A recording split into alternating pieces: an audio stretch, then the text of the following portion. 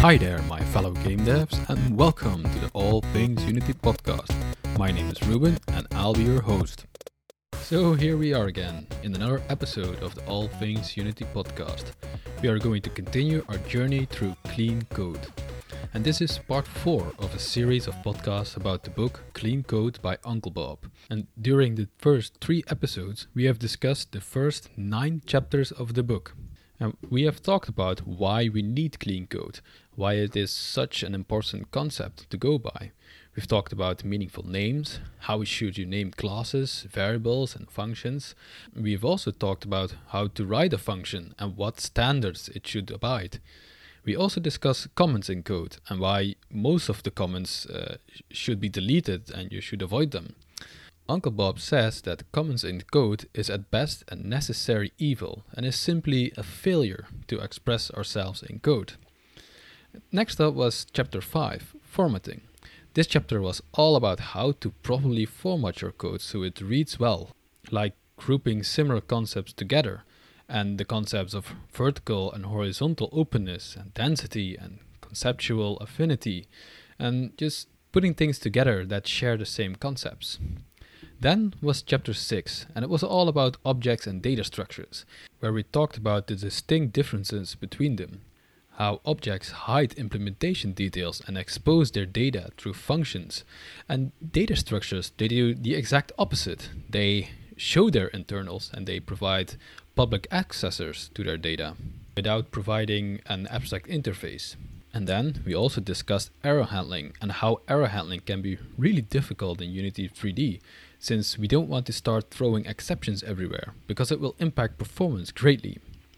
And next was chapter 8, boundaries, and it was all about how to integrate with third-party code. How can you explore that code by covering it by tests and creating like a facade class around it to minimize the dependencies. And then the final chapter we covered was chapter 9, which was all about unit testing. And as I said before, finding a Unity project that is properly unit tested is very, very rare. And that's for a reason, of course. We've discussed all of these things in the previous episode. So if you have not listened to that, go back and listen to them. And if you have already listened to them, well, fasten your seatbelts and enjoy the ride. And today we're going to dive into the next 4 chapters of the book. And oh yes, again, 4 chapters. We are going to look at chapter 10, classes, and find out what Uncle Bob has to say about those. We will discuss one of the often returning topics in this book, the single responsibility principle. We will also talk about coupling and cohesion of classes and much more. Then we will also discuss chapter 11, systems. This is an important chapter to understand, and since nice system design will have a positive impact on your Unity 3D application. In Unity, we are dependent on a really specific startup sequence of loading scenes and awake and start calls. And in this chapter, we dive into Uncle Bob's advice on how to make nice systems. And I'll try to convert this advice into something tangible that you can apply in a Unity 3D context. Then we have yet another chapter to discuss, and that's chapter 12, emergence. What? Well, with emergence, Uncle Bob means that your code, your system evolves and grows. From a tiny little system, a larger system emerges, and you, as a professional game developer, need to be able to manage that in a clean way. So in this short 5-page chapter, Uncle Bob will give you some advice on how to take on that challenge and slay the spaghetti monster. And at last, we also talk about the last chapter of this book we can meaningfully cover in a podcast, and that is chapter 13, concurrency. And concurrency is one of these topics I do not want to bother like a starting or junior developer with, but it's the last chapter in this book we can nicely cover in a podcast format. The rest of the book are like case studies and refactoring examples. There's also a chapter about code smells with a lot of examples, but that's also difficult to cover in a podcast. So to make this series complete, I'm going to cover the concurrency chapter anyway. And concurrency is really cool, and it can result in some massive performance boost in your game. But it can also be your worst nightmare and melt your brain into a sludge. Like writing concurrent code requires a different mindset, since you need to separate the what from the when. But in the latter part of this episode, we are going to dig into the subject, so stay along to get to know it. But before we get there, let's cover chapter 10 to 12 first. So, during the past 9 chapters of the book, we have focused on writing lines and blocks of code, how you write them well and in a clean manner. We've not really gone further than the scope of a single class. But in the next couple of chapters of the book, we are going to describe the more higher levels of code organization. And I do want to make a little side note here, and that is, Uncle Bob wrote an entire book about this called Clean Architecture. And this book dives into far more detail than the X number of chapters in this book.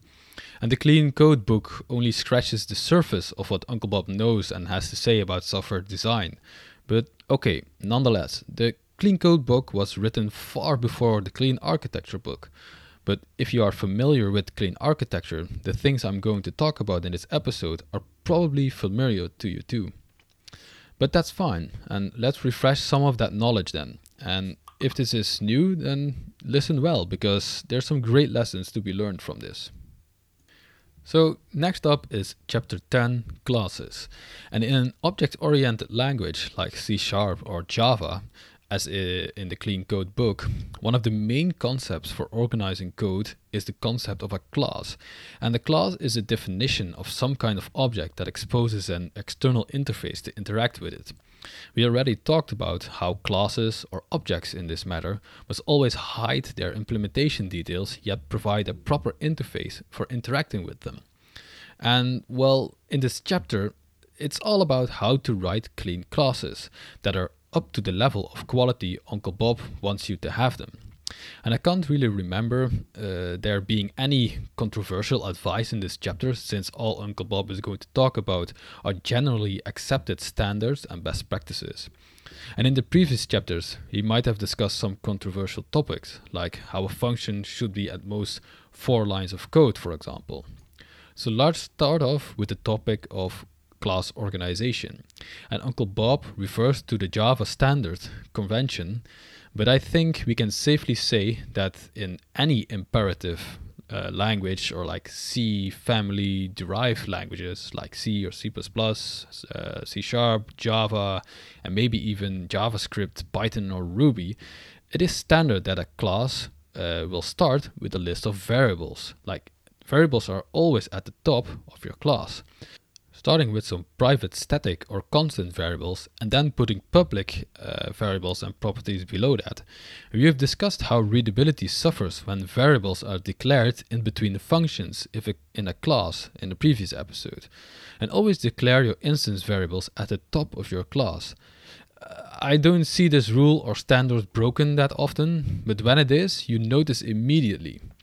But luckily in our IDEs nowadays, when you extract some variable from your code by some refactoring tooling, the variables are put at the top of the file automatically. At least that's what Rider does. But I think everyone knows about how you should put variables at the top of your class or your file and not somewhere in between. So let's continue with a nicer topic, a better topic, and that's encapsulation. Yes, this is very important if you want to keep dependencies of your code in check. Classes should hide their implementation details through publicly exposed functions and hide everything else by means of encapsulation. Don't make everything public because it is convenient, quote unquote. Trust me, at some point, all those public functions and variables are going to bite you in the ass, and you're going to suffer. And note, this also making things serialized in your inspector private, and I'll remind you that you can expose private fields to Unity in the inspector by putting a serialized field attribute to the field. Never should exposed fields to Unity have to be public. And if you find yourself depending on public fields in other game objects, you should be absolutely sure and do your absolute best to untangle that code, because if you don't, the Pastafarian inside you will feed the spaghetti monster and it will grow into a truly magnificent kraken of the underworld, reaching into code everywhere with its sauce-covered tentacles. Wow. So I can't stress this enough. Never make public fields just for convenience, and always try to think of some other mechanism to reach into that data. And Uncle Bob only has one rule for breaking encapsulation, yet these cases are still very rare, and that is when you need to expose something for the sake of testing. He says that sometimes you will need to expose something to be able to reach into it because for testing reasons. So he advises to make things protected or exposed on the package level. And in a C# sense, that would mean flagging it as protected or internal. Personally, what I've also done sometimes before is to reach into code by means of reflection. And reflection is very cool, and it's often used in code generation and such. And with reflection, you can create objects dynamically, and you can get information about objects. So for this test example, I might have some player class that has a private reference to his inventory, for example. And in my test, I might use reflection to get that private reference through a reflection by like a get field or get property call, passing the player object as a reference to the reflection method. And if you don't know about reflection, don't worry, it's not really a general use case you will encounter very often. But having some knowledge about this topic can come in really handy in some really specific edge cases. And his next advice is that classes should be small. And we have all heard this advice before, I betcha. And in the book, Uncle Bob shows an example of a class that has like 70 public-facing functions. 70, yeah. It's a true monstrosity, and even the spaghetti monster might be scared of this one. The funny part about this class is that it's called Super Dashboard. And I mean, when you read that name, I do expect it to have 70 public functions, right? I mean, it simply has too many responsibilities. But isn't that the nature of a dashboard? But to be honest, the super prefix in this case refers to the dashboard being some kind of base class for other classes to inherit from. It's not super in the sense of Superman being super. But still, like 70 public-facing functions is far too many. And this was a really nice segue into the next topic of the book, and that's the single responsibility principle, the SRP. And it's a bit of a misnomer, since it is defined as a class or a module should have one and only one reason to change. So a class should only have responsibilities towards one stakeholder, and thus have only one reason to change. And Uncle Bob says that the SRP is one of the most important principles of OO design, object-oriented design that is. And yet it is also one of the most abused class design principles. And we regularly encounter classes that do too many things. But why? Uncle Bob has his suspicions that getting things working and delivering something good or bad in time is seen as more important than many cases. So code quality will suffer because of pressure and deadlines. So refactoring for cleanliness is often seen as a second-class citizen in software development. And I think I agree with him. I mean, how often have you been pressured into getting shit done before a specific date, and you cut major corners, built in dirty hacks, just to reach an impossible deadline? I know I have. I mean, I've certainly done that. And then often you're not in the position to return to that code and refactor all the dirty crap to a clean state and thus have fed the spaghetti monster once again. And Uncle Bob also has a rule for this. Never ask permission to do refactoring. Never put it on a schedule or make like tickets for it. Refactoring is part of your job. It's you being a professional and delivering to the best of your ability. So you might cut corners to reach some impossible deadline put onto you by management.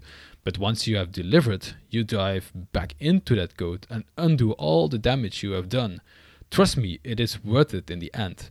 And I've had many cases where I needed to make some deadline all of a sudden because like the marketing team promised something impossible while talking to a client. So you fix it in a hurry, deliver, and then dive in and maybe even remove all the code and start over. Don't be afraid to do this. It's part of your job. You are a professional, and because of that, you will want to deliver good quality code and systems. Because if you leave those dirty hacks in the code, you will suffer in the future. But always try to stick to your principles and deliver good quality code. Don't be afraid to say no to an impossible deadline. Tell him or her it's impossible unless you cut feature X, Y, or Z. Find some middle ground where everyone is happy. But yeah, let's turn back to the SRP. Uncle Bob says that we should build systems that contain many small classes, not just a system consisting out of a few big ones. Each small class encapsulates a single responsibility as a single reason to change, and it collaborates with other classes to form a system. So don't throw all your business logic into your game manager class. Generally, but not always, but in general, classes with adjectives like processor, manager, or controller, or like even service added to them don't follow the SRP because they hold too many responsibilities. Keep an eye out on that. Next up is the topic of cohesion. And I bet you have probably heard the concept of high cohesion but low coupling in an object-oriented context. It's one of these terms that are always thrown around by consultants or teachers of object-oriented design practices. But what is it and why is it important for a clean system? Well, cohesion is the concept that a class or module is well designed around a single purpose. This relates to the SRP again. So cohesion says that a class should be designed for a single goal or purpose.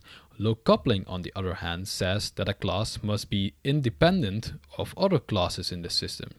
And a very simple example I can give you are, for example, the collection types in C#. So for example, a list class is maximally cohesive. It serves one purpose and it only has functions to match that specific purpose. But it is also lowly coupled, since it does not have any dependencies upon many other classes. Imagine that developers of C# would have combined the list class with like the dictionary class into one class. I bet it would have been very difficult to work with because they are simply two separate concepts. I mean, a list only has one generic parameter, but a dictionary has two.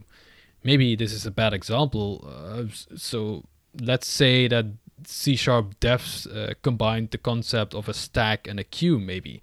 That would really be confusing, wouldn't it? I mean, you could pop and dequeue it. And those were just some really stupid examples, but there's probably classes in your own code base that have this symptom without you knowing it even. So how do you keep cohesion? Well, we write many small classes. Uncle Bob says that when you notice that when you have a class that has a couple of functions and only a couple of functions touch some specific member variables, you can extract those functions, including the variables, out into a new class to increase cohesion of things. And in the book, Uncle Bob shows an example of how this process works. So if you want to see it, go to the book and please check it out. The next topic is about you should always design for change. He says that change is continual, or as many people have called it, the only constant is change. He says that every change subjects a risk to your system and that the system might no longer work afterwards. So making sure you can cope with these changes is of great importance. And we organize systems in a clean way to support change and reduce their risks. He then shows a simple, nice example of how you would design for change. And he has an example of a large class that exposes functions to run SQL queries. So it's a massive class that has functions like create, insert, and like select all. And he says that when you need to add another function, you must touch that class, and thus there is a risk of you breaking existing code. So he says that you could refactor this class into multiple small classes by using a simple command pattern. So we would create an abstract base class or interface and then make new classes for each type of query that there is. So there's actual classes called like create SQL, insert SQL, and delete all SQL to be in line with the previous example. And I really like this approach personally. I do this kind of design very often. That's A, because I'm a big fan of using the command pattern to separate things and keep things simple. And B, because command patterns easily match with the use case driven approach. And you could follow the SRP by doing this. But there's again nuances in a Unity 3D context. If the particular use case is in code that highly impacts the frame rate, then I won't separate it out into use case classes because you may allocate too much memory and generate too much garbage. And as I said before, you will notice that frame drop when the garbage collector collects. But you can experiment with that and see what fits best. Just make sure that you isolate changes in your design. But I think we have covered enough about this chapter, classes. We covered class organization, encapsulation, and why to keep classes small. And we also discussed cohesion to maintain small classes that fit a single purpose for low coupling and isolating changes. And next up is chapter 11, systems. And now this chapter is a bit more high level than all the previous chapters in the book we have discussed. It's more about abstract matters and to make like clean software design and architecture. So if you follow all the advice we have talked about in this previous podcast about clean code, you could potentially still end up with a spaghetti monster code base because you have the dependencies all wrong. This chapter will dive deeper in how to design systems. So let's have a look. And Uncle Bob starts this chapter off with an analogy of how we would build a city. Would we manage all of this by ourselves? Probably not, right? Even managing an existing city is far too much for a single human. The process works because there's multiple people involved, all doing specialized tasks that can be abstracted to fit a bigger picture. For example, there is an infrastructure team and a law enforcement team. These are abstracted now and they have responsibilities, but we don't need the details at this moment. This also works in software or in a game context. Try to construct your game from abstract components of which you do not need to know concrete types. So his first piece of advice is to always separate constructing things from using things. So you might have a class that instantiates a game object, but then you also directly uses it. This is a bad practice because you can only create or instantiate things if you know the concrete details and types. If you only know the interface of the abstract class of the thing you want to use, you cannot simply create it. On a language level, it is impossible. You cannot instantiate or create interfaces or abstract classes. So you would need to add like a factory pattern, for example, to create these objects. For example, based on some config file, you might need to instantiate a weapon for your enemy. So you need to parse that file and create the correct one with the correct stats and ammunition, for example. If you put all that logic into the enemy class, your enemy will be dependent on all weapon types you have in your game. But if you create like a simple factory class that takes a config and returns an object of like iWeapon, then you have broken these dependencies and only your factory class is dependent on the concrete types. This is a very nice design. And for those who do not know what a factory is, it is a design pattern for creating complex objects. I always give the following example. Imagine that you have a massive factory that makes cars. And this factory is also like a joint group factory for multiple car brands. Let's say like Volkswagen and Audi. So when one of these needs to be created, a project sheet goes into one end of the factory and the correct car comes out of the other end of the factory. This project sheet describes like the make of the car, the brand, the color, what entertainment systems it has, and maybe if it has like heated chairs or some other fancy luxury features. Creating this is all very complex, and that's why we abstract it away inside the factory class. And thus we only care about the project sheet and the end result that comes from the creation process. So in programming terms, that config could be a scriptable object or some simple JSON file. And this factory is a class that creates cars and returns like objects of type iCar, with references to things like iEntertainment System and iChair, for example. The factory now has all the intricate and concrete dependencies to create a specific car, a specific entertainment system, and specific chairs. We don't care about these concrete implementations when we ask for it.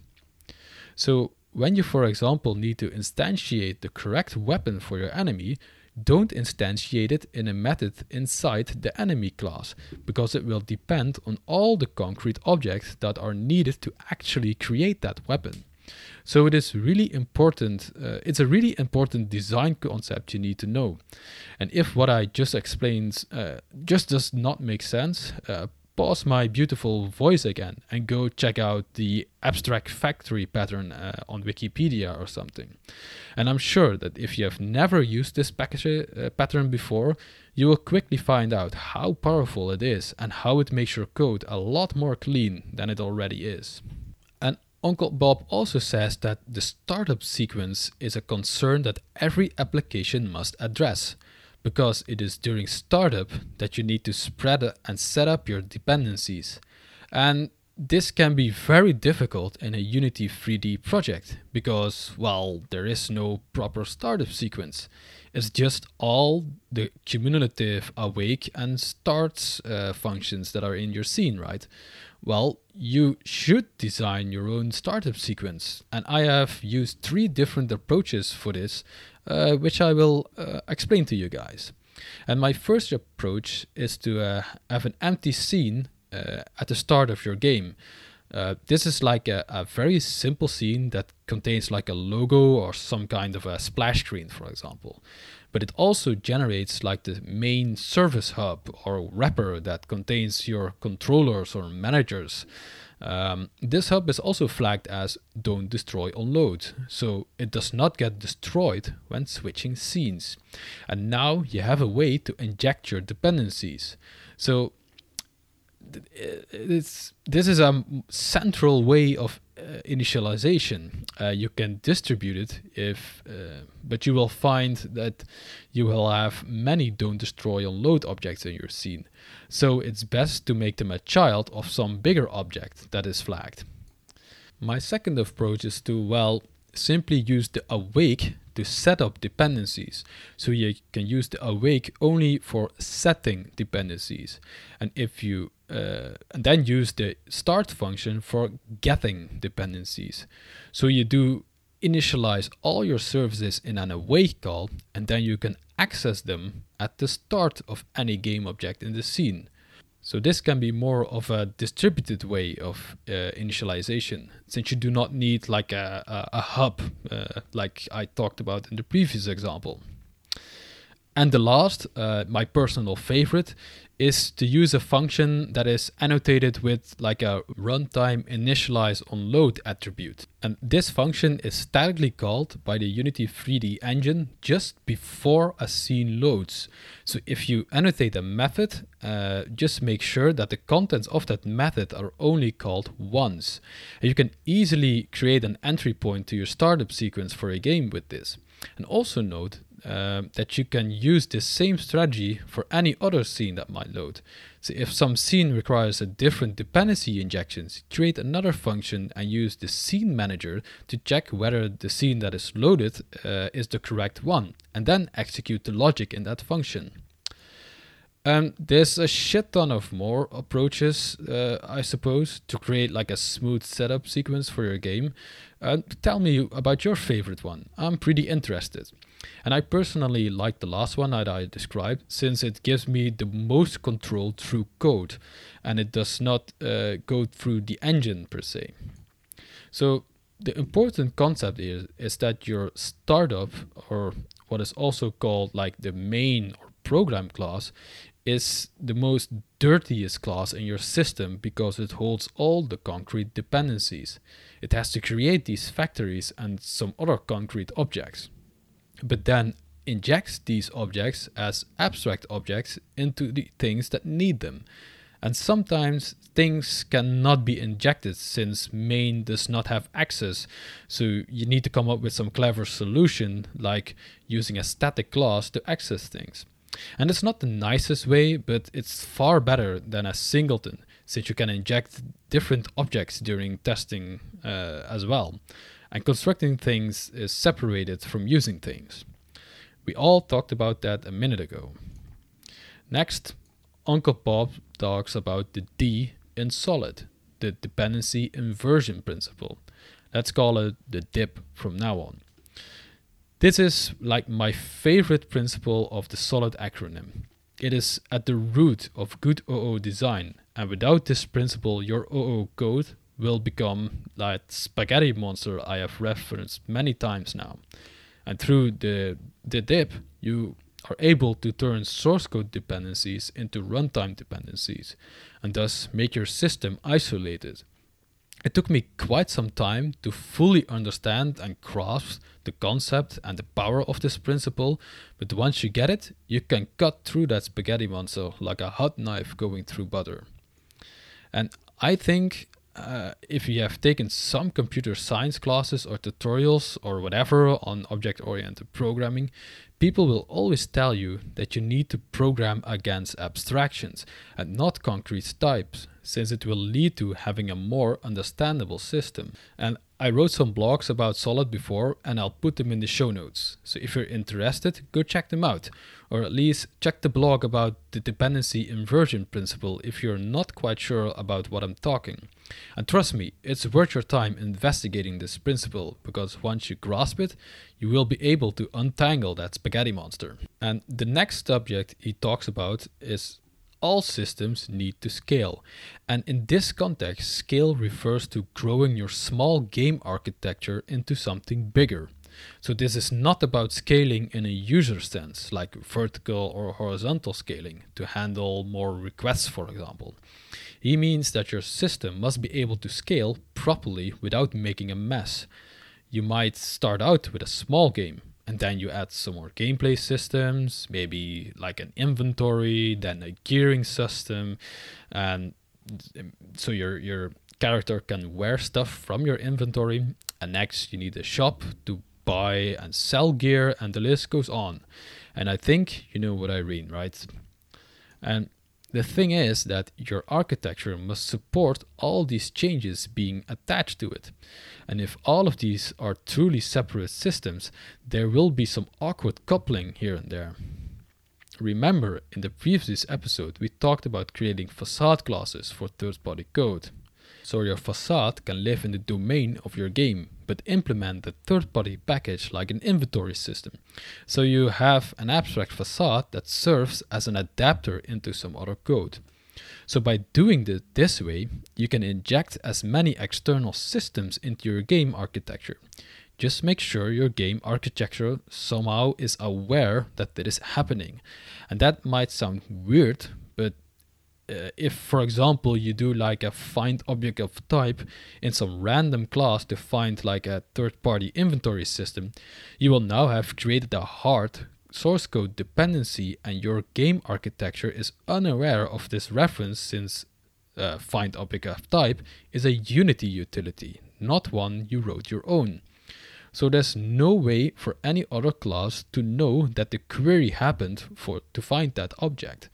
It's not governed, maybe the best way to describe it. Make sure that the package is injected through the startup sequence of your game somehow. And next, Uncle Bob talks about cross-cutting concerns, and he gives a simple example about how you should not combine business code with like database access, for example. Separate this out and create DTOs or like active records even. Remember them? They are specifically designed for this purpose. But yeah, what he means is that you should not make a God class that contains everything, but we have talked about this in the previous chapter too. Classes must adhere to the single responsibility principle in order to create nice systems. If you follow this principle, you will not have cross-cutting concerns in your code, but you will have to separate them out nicely. Generally, if you follow Uncle Bob's solid principles, you can't go wrong with object-oriented design. And the next subject is rather interesting to me, and one I have not heard about in a very long time. It's how to properly use Java dynamic proxies, which follow a proxy design pattern. But a Java proxy allows you to wrap existing classes into another one and then invoke method on these wrapped classes through means of reflection magic or even like bytecode or intermediate language. This is rather complex and very, very slow. Doing any kind of reflection magic is always slow, by the way. And I've used this pattern in some very, very limited cases. And I can remember we bought like an asset on the asset store for implementing like real nice loading screens with like mini games and videos in them and everything. However, the base classes for the loading screens and their components were all encapsulated, meaning like much of the logic inside was private. I could not extend it, but I needed to extend this logic. So I created a couple of proxy classes for them because I needed to get those requirements in, and I did not want to wait I did not want to change the third-party code, since if I update the package and my work would be gone. And these proxies use reflection to call certain methods in the third-party code. And although it worked well, it still feels dirty, and I don't really like this solution. But in some very, very rare edge cases, proxies can be a real lifesaver. So remember this. If you find yourself with some code that is poorly extendable, you can write a proxy class for that and use runtime reflection to call these methods or properties. But you should use this pattern really, really rarely. And next, Uncle Bob says you should strive to build your domain out of POJOs. What the hell are POJOs? Well, it's an acronym for plain old Java objects. And in our case, since we write C#, it would be POCOs. But what are they, you might wonder? Well, they are classes that have no outgoing dependencies to any frameworks or external libraries. So it's just a plain old C# class written by you and not referencing any external stuff like the Unity Engine namespace or any other namespaces than like system or your own. When we build the domain out of these POCOs, it will become far more simpler and easier to manage, because when you do this, you can push your dependencies to the edge of your system. So only the parts that need like database access actually has it through some polymorphic interface, of course. Or when some part of your code needs UI, it only has access to the UI. This is some great advice, by the way. Try to follow this rule and make your business code, the family jewels, not have any dependencies on any other code that you do not own or you do not manage. And something you get when using POCOs in your domain is that you can optimize decision making, since your design is modular and concerns are separated. They make decentralized decision making possible. Like a comment you will often hear in software architecture talks or books is to postpone an architectural decision as long as you can until the last responsible moment. And designing a system out of POCOs will definitely help you a lot with that decision, because you can build your system through tests, for example, and later connect like a database or a UI or even Unity 3D or any other infrastructure. But we also need to be realistic here. We are game devs, and we chose Unity 3D as our engine. Surely we want to have some logic coupled to the engine, since it makes our lives far more easier. But for example, if you're building a system for your inventory, it can be decoupled from Unity, and just the UI, the money behaviors or UI elements are even dependent on Unity 3D engine. Your actual business logic for that inventory does not need to know about Unity 3D. So when you need to make the decision to make the inventory a 3D inventory made from 3D objects, a classic UI made by a canvas, or like a UI made with the UI toolkit, you can postpone that decision till the last responsible moment. This is what Uncle Bob means with optimizing decision making, and me personally have taken this approach many times, and once you get the hang of it, you will notice you can change things more easily and create very nice systems that do not depend on Unity 3D, and it promotes testability. And next, he talks about domain-specific languages, but this relates more to domain-driven design practices than an actual DSL, I think. In domain-driven design, this is referenced as ubiquitous language, and he says your project should be built with domain objects that every stakeholder understands. I think I talked about this in the first episode of this series. I made the case that when choosing a name for something, all stakeholders must agree with that name, or you might end up with the confusion about like what certain classes mean. Like a player class, is it a player playing the game, or even is it like a player that plays audio or a video player? So make sure your domain is known with everyone and have some consensus about that. But yeah, okay, that's a wrap for chapter 11, Systems. We have talked about a lot of things. We discussed how and why we should always separate construction and using logic from each other so we don't end up with concrete dependencies everywhere. We also discussed to decouple your startup sequence from the rest of your system and use factories in strategic places. We discussed a bit about dependency injection and how to scale your game. We also discussed how to deal with cross-cutting concerns and what the heck proxy classes are. Remember them? They are clever reflection hacks to drill into third-party code, for example, where you should not have access to. It's a clever pattern that can sometimes be a real lifesaver in some very rare edge cases in your game and in software development overall. And we finished with a short discussion about optimizing decision making and the need for a ubiquitous language. And since we still have a little bit of time left, let's continue with another chapter. So the next chapter is a short one, and it's only 5 pages long, and it's about emergence. Whatever that means, right?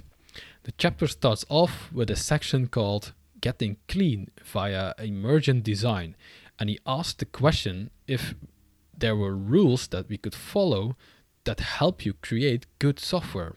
This is a rhetorical question, of course, because Uncle Bob immediately refers to the 4 rules of simple design created by Kent Beck, and they go as follows and are given in order of importance. And a design is simple if, rule 1, it runs all the tests.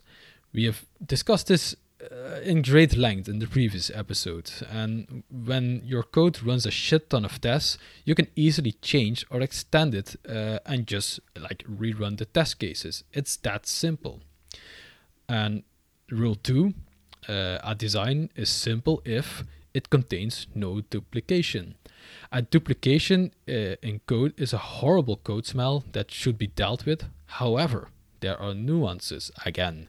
Some code that looks duplicated, does many of the same things, sometimes is not duplicated code, since it belongs to some other use cases or even some other domain. You should not abstract this out or even remove the duplicated parts, but we will talk more about this a little bit later. Let's discuss these rules first. Rule 3 then. A design is simple if it expresses the intent of the programmer. Well, this is what this entire book is about. we write clean code so we can more easily express ourselves in code and not have to write horrible comments everywhere, for example. Then rule 4. A design is simple if it maximizes the number of classes and methods. This feels a bit contradictory, right? I mean, maximizes the number of classes and methods. This feels like a competition, right? But we talked about some of the solid principles already and the SRP, the single responsibility principle. And it emphasizes that you keep classes small and cohesive. And this is what rule 4 means essentially. But let's dive a little bit deeper into these rules now. So rule 1 was a design is simple if it runs all the tests. And as I said, if you have a system covered in tests, you can really easily change it since you just, run the tests again. And if they pass, your change is correct. And if not, you Ctrl-Z long enough to get to that initial state, or maybe do a git reset. It's that simple. But we also talked about the nuances of tests in a Unity 3D system. In Unity 3D, you simply cannot meaningfully cover every single thing with tests. Some things are just too coupled with Unity, and separating them will lead to inexpressive code and might even result in performance penalties. But I do agree with Uncle Bob that having lots of tests gives you trust into that code, and trust you can easily change it. But he says that a system might be perfectly designed on paper, but there is no way to verify that design, like that it actually works until you write it. And in Unity 3D with testing, I may not have talked about it in the previous episode, but testing goes far deeper than just functional testing, right? I mean, you might you might design and create the perfect system, but if it's not fun to play, you will still need to change that, and you cannot express fun in unit tests. So there's a nuance again. Then next was rule 2, and it was about a design being simple when it contains no duplication. And this is a tricky one, since some people will tell you that duplicated code must always be removed, abstracted, and reused. But in some cases, there is code that is written the same, it looks the same, it does the same, but it is in fact different because it belongs to different domains. This is very important to understand, and I'll give you a simple example. In a system I'm currently building are a couple of objects that can get a state called, they can get into a deprecated state. So if a content editor decides to deprecate things, these objects can be put in this state. However, how the system should respond to these objects becoming deprecated is different in all use cases, and depending on the type of the object. And it has not been decided yet what this behavior ought to be. So I could make some base classes for use cases for each of these classes, but at this point in time, it makes no sense to me to do that, since I'm 90% sure of something that the use cases that deal with this deprecated object is separate from each other. So although they seem related, they will result in far different behaviors. So what I'm trying to say is not all duplicated code is an actual duplicate. And if you always generalize all duplicated code, you will notice that you will always depend on some core module or library, which is okay, of course. But don't just refactor all duplication from your code base for the sake of removing duplication, since there are nuances with this. Not all duplicated code is an actual duplicate. I'm not sure how to identify this quickly, but I think this comes with experience. Let's continue with rule 3. A design is simple when it expresses the intent of the programmer. Well, I think if you have listened to the past episodes of this podcast, you know what is meant by this rule. It means that the code is clean and readable, and you know by simply reading the code what the code does. It's not obscure, it's not cryptic, it's not a bowl of spaghetti. You use lots of small functions to create decoupled and cohesive code, and make sure everything is named according to what fits the domain and known design patterns. It's what this book is all about, and we have talked about it for the past 4 hours or something, I guess. But let's continue with Rule 4 then. Rule 4 states that a design is simple when it maximizes classes and methods. This might feel contradictory, right? I mean, maximizes classes and methods, that sounds like you should create classes and methods for everything you see. And that might lead to one big confusing cesspool of randomly named functions.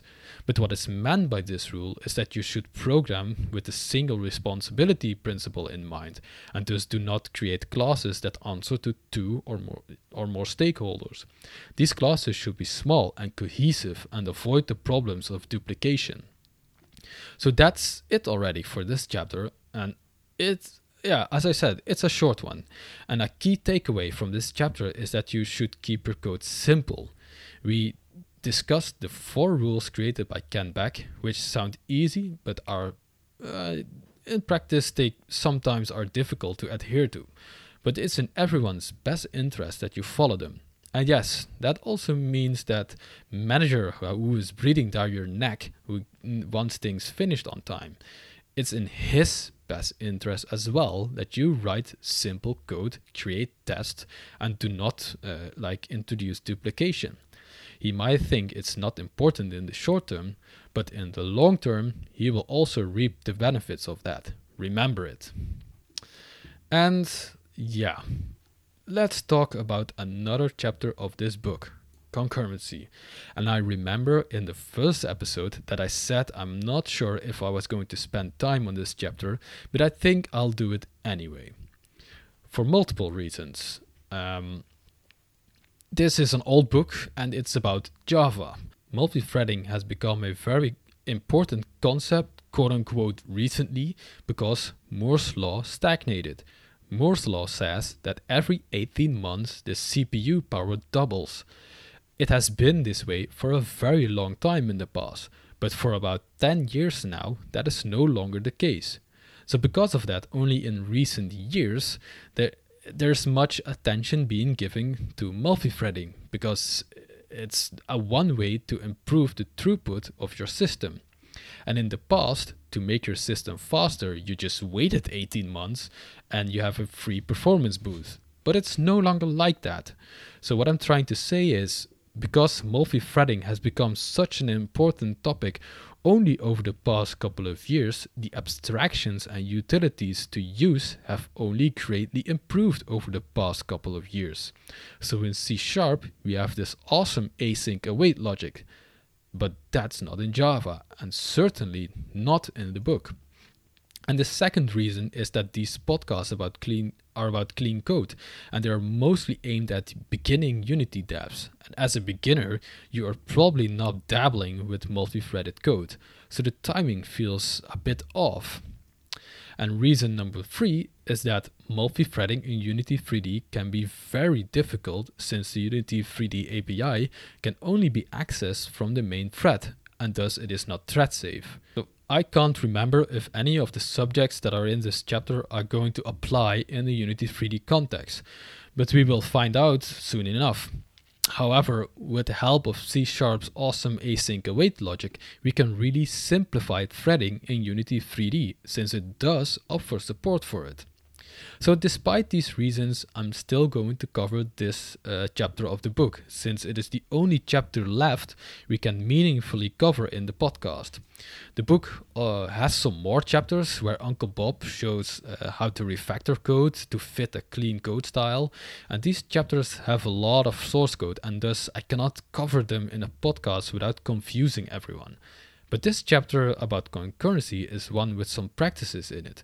So if I cover this one, I have covered all chapters of the book I can meaningfully cover, and thus the series is complete. You get it?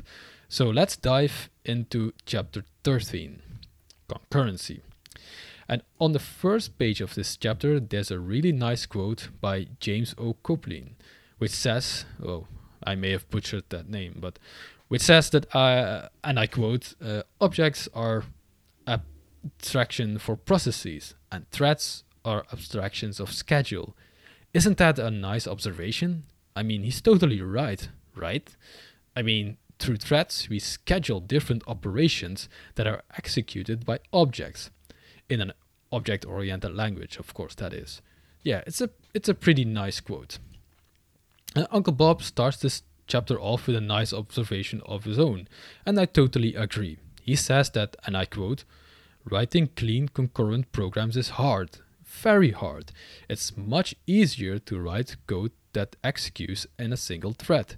It is also easy to write multi-threaded code that looks fine on the surface but is broken on a deeper level. Such code works fine until your system is placed under stress." I mean, does that sound familiar to you? It certainly does to me. But luckily, we have got nice language support for threads in C# now, which makes things much more easy than the classic threading abstractions, which you can still use, by the way. And he also says there is a concurrency tutorial in the book, which you can check out as well, since the topic of clean concurrency is for a book of its own. And I'm pretty sure that book has not yet been written, but maybe we will see it somewhere in the future. Although I highly doubt it, since Uncle Bob writes a lot of Clojure now instead of Java, and in Clojure the multi-threading model is far different and far more easy. But yeah, let's continue with the clean code book now. He then asks the question, why do we use concurrency? And he says it's about a decoupling strategy for separating what gets done from when it gets done. And in a single threaded program, the what and the when are tightly coupled. It is very easy, for example, to debug single threaded code. You can set breakpoints and they will be caught in order. With multi-threaded code, these breakpoints might not be caught in order, depending on where you put them, of course. And he also says that this decoupling through threading can really improve the throughput of your system. So decoupling through multi-threading will turn your program that runs into a giant loop into separate programs all running in different loops. And Unity does this as well, right? I mean, imagine if your game logic would be on the same thread as physics and rendering and UI. Would that perform, you think? I guarantee it would not. So multi-threading is a very big performance boost, and it will bring some new degrees of complexity. And yeah, next Uncle Bob wants to bust some myths about concurrency, and he currently listed 7 of them. Let's check these out for a minute. And he starts off by repeating, multi-threading is hard, and you should always consider these misconceptions about concurrency. And his first myth is concurrency always improves performance.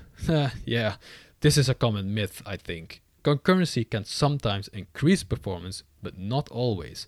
It really depends on how much interactions and waiting there is between those threads. So imagine you have a naive concurrency model where you would, let's say, write out a file on some other thread.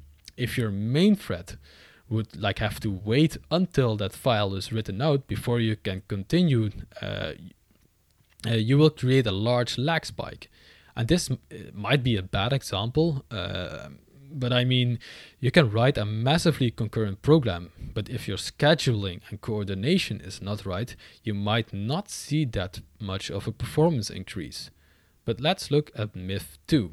And it says, design does not change when writing concurrent systems. Well, and this is just flat out wrong, right? Maybe in C# when we use a lot of async await, we do not have to change our design that much, but still, it will be changed. It will be changed, and when compared to the same code that would run single-threadedly, because usually decoupling the what from the when will change the way your game is designed. You may also see this effect with coroutines, right? I mean, when you use coroutines, your system design is different than, for example, putting the logic in a system, like in an update loop, I mean. And no, I'm not advising to abuse the update loop for all kinds of logic that would be executed elsewhere. And rule number 3 says, understanding concurrency issues is not important when working with a container, such as a web or EGB container. Yeah, I agree. It's always important to know what you are working with to some degree, right? There should not be any magic involved in your own system. I get that you will depend on some other kinds of software that might seem like magic to you, but everything you build on your own should not be magic to you or like unknown to you. No matter if it's about threading or any kinds of other logic, like for example, dependency injection or like database ORM mappings. And rule 4 is that concurrency incurs some overhead, both in performance and overhead. That's interesting, right? It incurs performance as well as overhead. And he's right. You will have some overhead with managing all these threads, but you will also get some performance if done right. And rule 5 is that correct concurrency is complex, even for simple problems. And again, he's perfectly right. I mean, even for a simple multi-threaded piece of code that writes and reads files to disk, you need to manage what thread has the file currently opened and is writing to it. If you don't, you will get like a file sharing violation exception. So it always requires you to think about these kinds of issues, how simple your problem also seems to be. And next, he says that concurrency bugs aren't usually repeatable, so they are often ignored as one-offs instead of the true defects they are. And this is a nice one, isn't it? I've ran into this myself. Concurrent code can be really difficult to test and debug, so reproducing some weird bug or exception can be really difficult. Don't underestimate this. You also need to consider the fact that if you are using async await, exceptions might not like bubble up to the main thread once you are thrown in a subthread. So if an exception is thrown in an async task, the exception might not be shown on the main thread and thus you don't even see it. So make sure you cover tasks with a proper try-catch statements for like aggregated exceptions.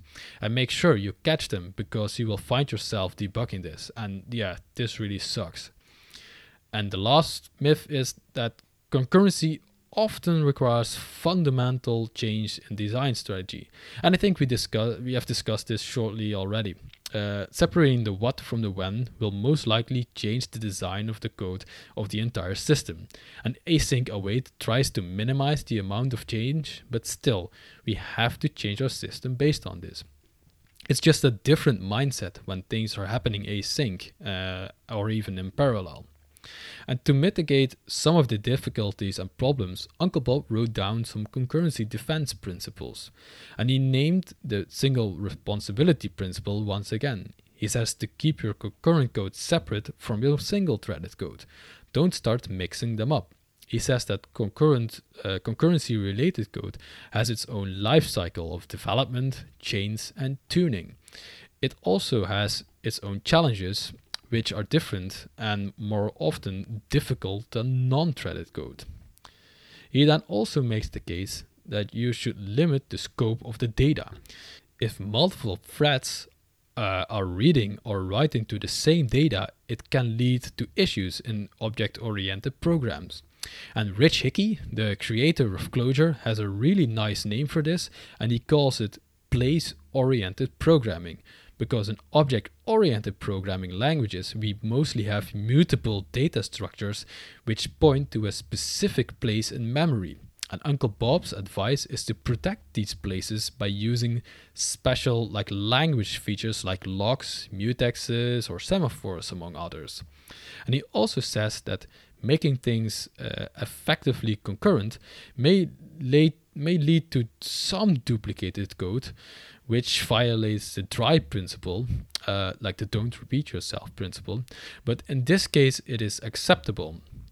And I think we discussed this before somewhere, that not all duplicated code is an actual duplicate.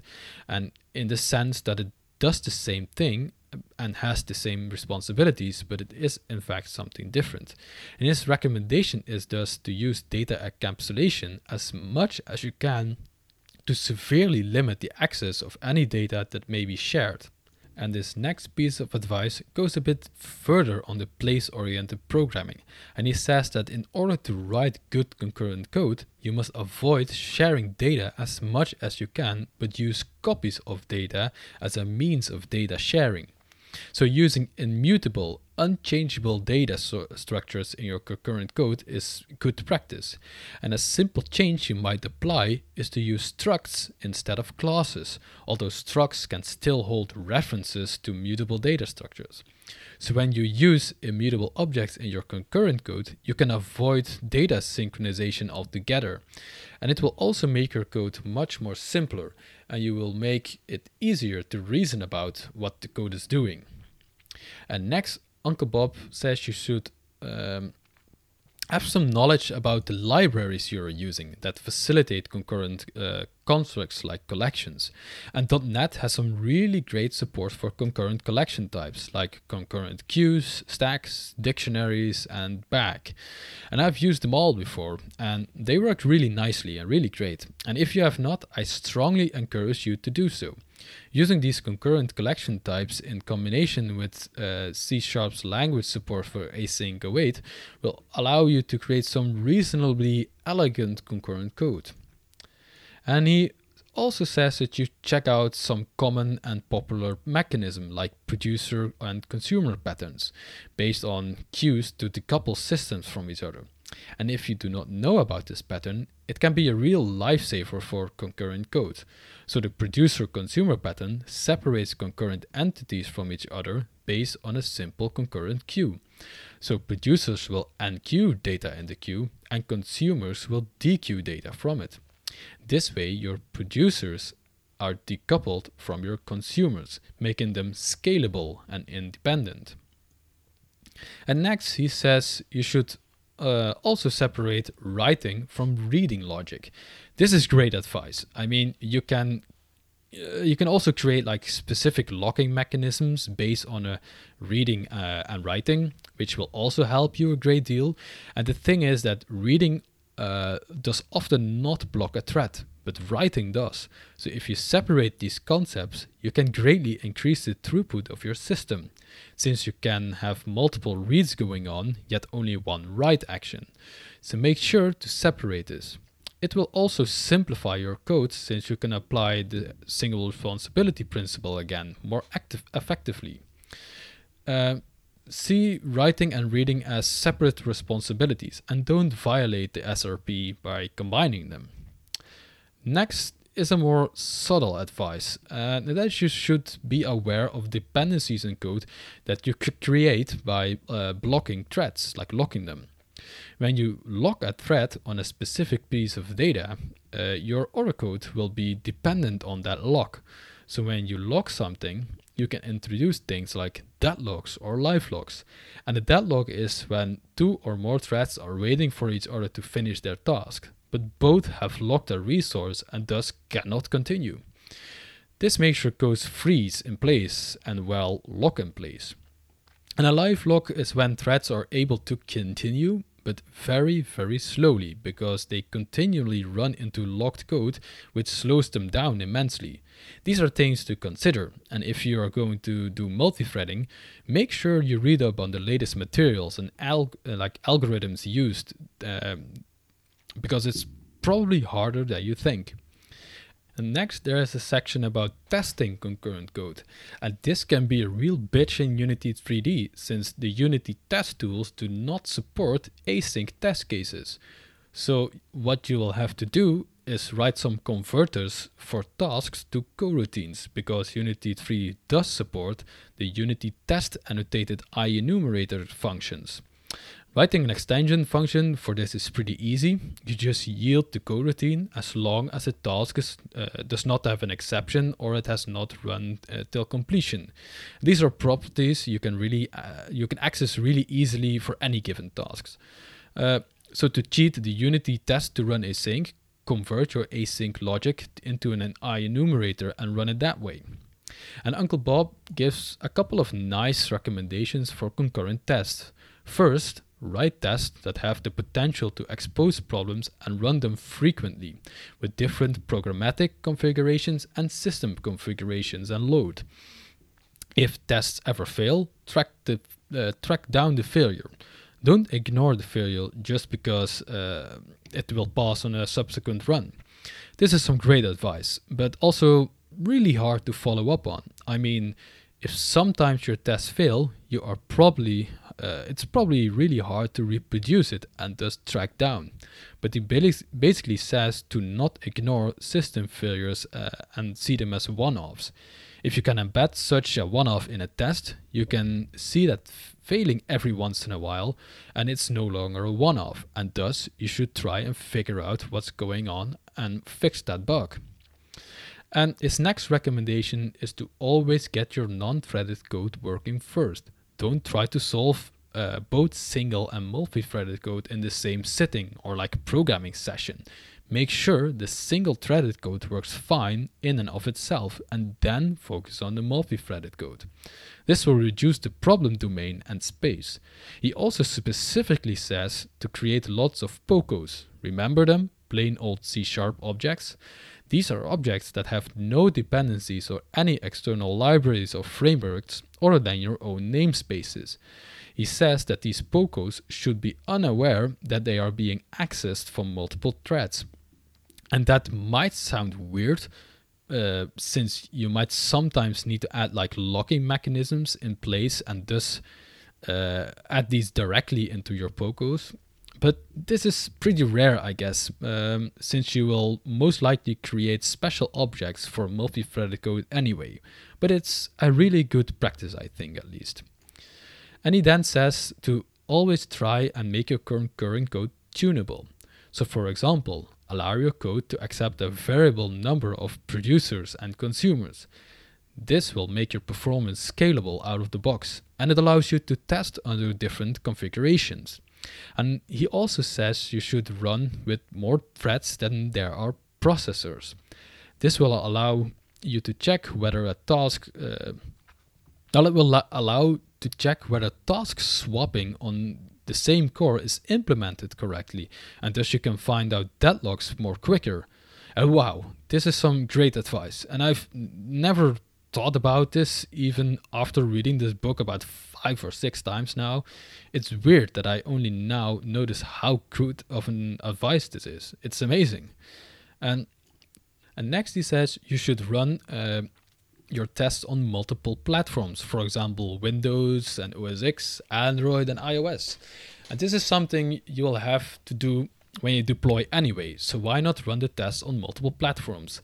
And for Windows and OS X, this is pretty easy since you can run the tests in the editor on your local machine or maybe in some like Docker container you hook up in your CI pipeline. And running your test on mobile platforms is more tricky, but to be honest with you, it's not something I have ever done before.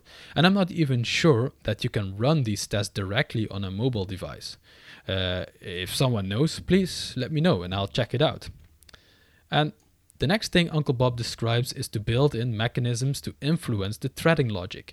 And a simple example would be to force some object to have a higher priority to be processed by your concurrent code.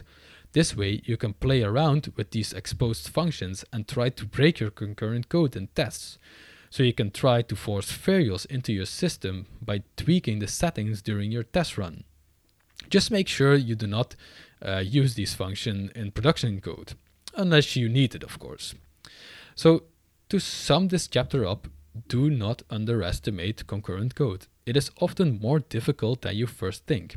But once you get it working properly, you can get a really nice significant performance boost. I mean, look at the massive performance boost the ECS gives. A topic we haven't even really discussed or touched upon in this topic. Well, I only mention it now, but yeah, the ECS is a very promising project for Unity 3D multithreading, but nonetheless, the ECS is worthy of its own podcast, since it's a big topic, and it has a really large impact on how you design and create your game architecture. So we will get back on this topic of the ECS in a future episode, I promise. But okay, that's a wrap for chapter 13, concurrency. And I thought yeah, a lot of fun talking about this since I really like the concept of concurrency. And I wrote my master's thesis about concurrency and scheduling systems, which I'm not getting into right now since it's not related to Unity 3 or C# even. But in this last chapter of the book that provides the reader and listeners in this case with some advice. So the remaining chapters are case studies and how Uncle Bob employs the strategies of clean code, like how we would refactor existing code to be clean. And he shows you how to refactor code to clean it with lots and lots of examples and all the steps that are involved in this process. It's really nice to read through this, but not so much to make a podcast about. And as I said in the beginning of this chapter, it's really difficult to talk about refactorings that he makes and expect people to understand what I'm trying to say just by audio. So if you're interested in checking this out, I strongly encourage you to read the book. And I also see that we have been going for over an hour now, so let's wrap this episode up. And the next episode is going to be about alternatives to clean code and making some comparisons to clean code. As I said in the 0th episode of this podcast, I'm not saying that clean code is the best way or the only way to go. I've also read and learned a lot from books like The Original Pragmatic Programmer, Code Complete, and A Philosophy of Software Design, for example. I've read them all, and I think clean code is the easiest one to get into it as you're a starting developer, since it's all great advice for juniors, and there's lots of like code snippets and examples and refactoring examples, and even these case study chapters I'm not going to cover in the podcast. But for the next episode, you can expect me to talk about the alternatives to clean code, since I know for a fact there is a lot of pushback against this book. And as I also said before, you can always combine practices from multiple books and modernize certain principles to match the current state of the technology and programming language. So I think we need one more episode to wrap up the Clean Code series. And after that, I'll promise I'll get some guests on the show to do some interviews. I bet that's going to be a lot of fun. So thanks for listening, and I hope you learned something from this episode. Please leave me a review on your favorite platform and send me some feedback if you have any. And I'll remind you that negative feedback is feedback as well. And if you don't leave it, I cannot improve. So leave me any kind of constructive feedback. Oh, and I'm still in the process of setting up some affiliate links for Unity 3D. So yeah, I can still not put a link into the show notes. But yeah, let's wait up for that a little longer still. So yeah, thanks again, and remember, with Unity we can do great things. Game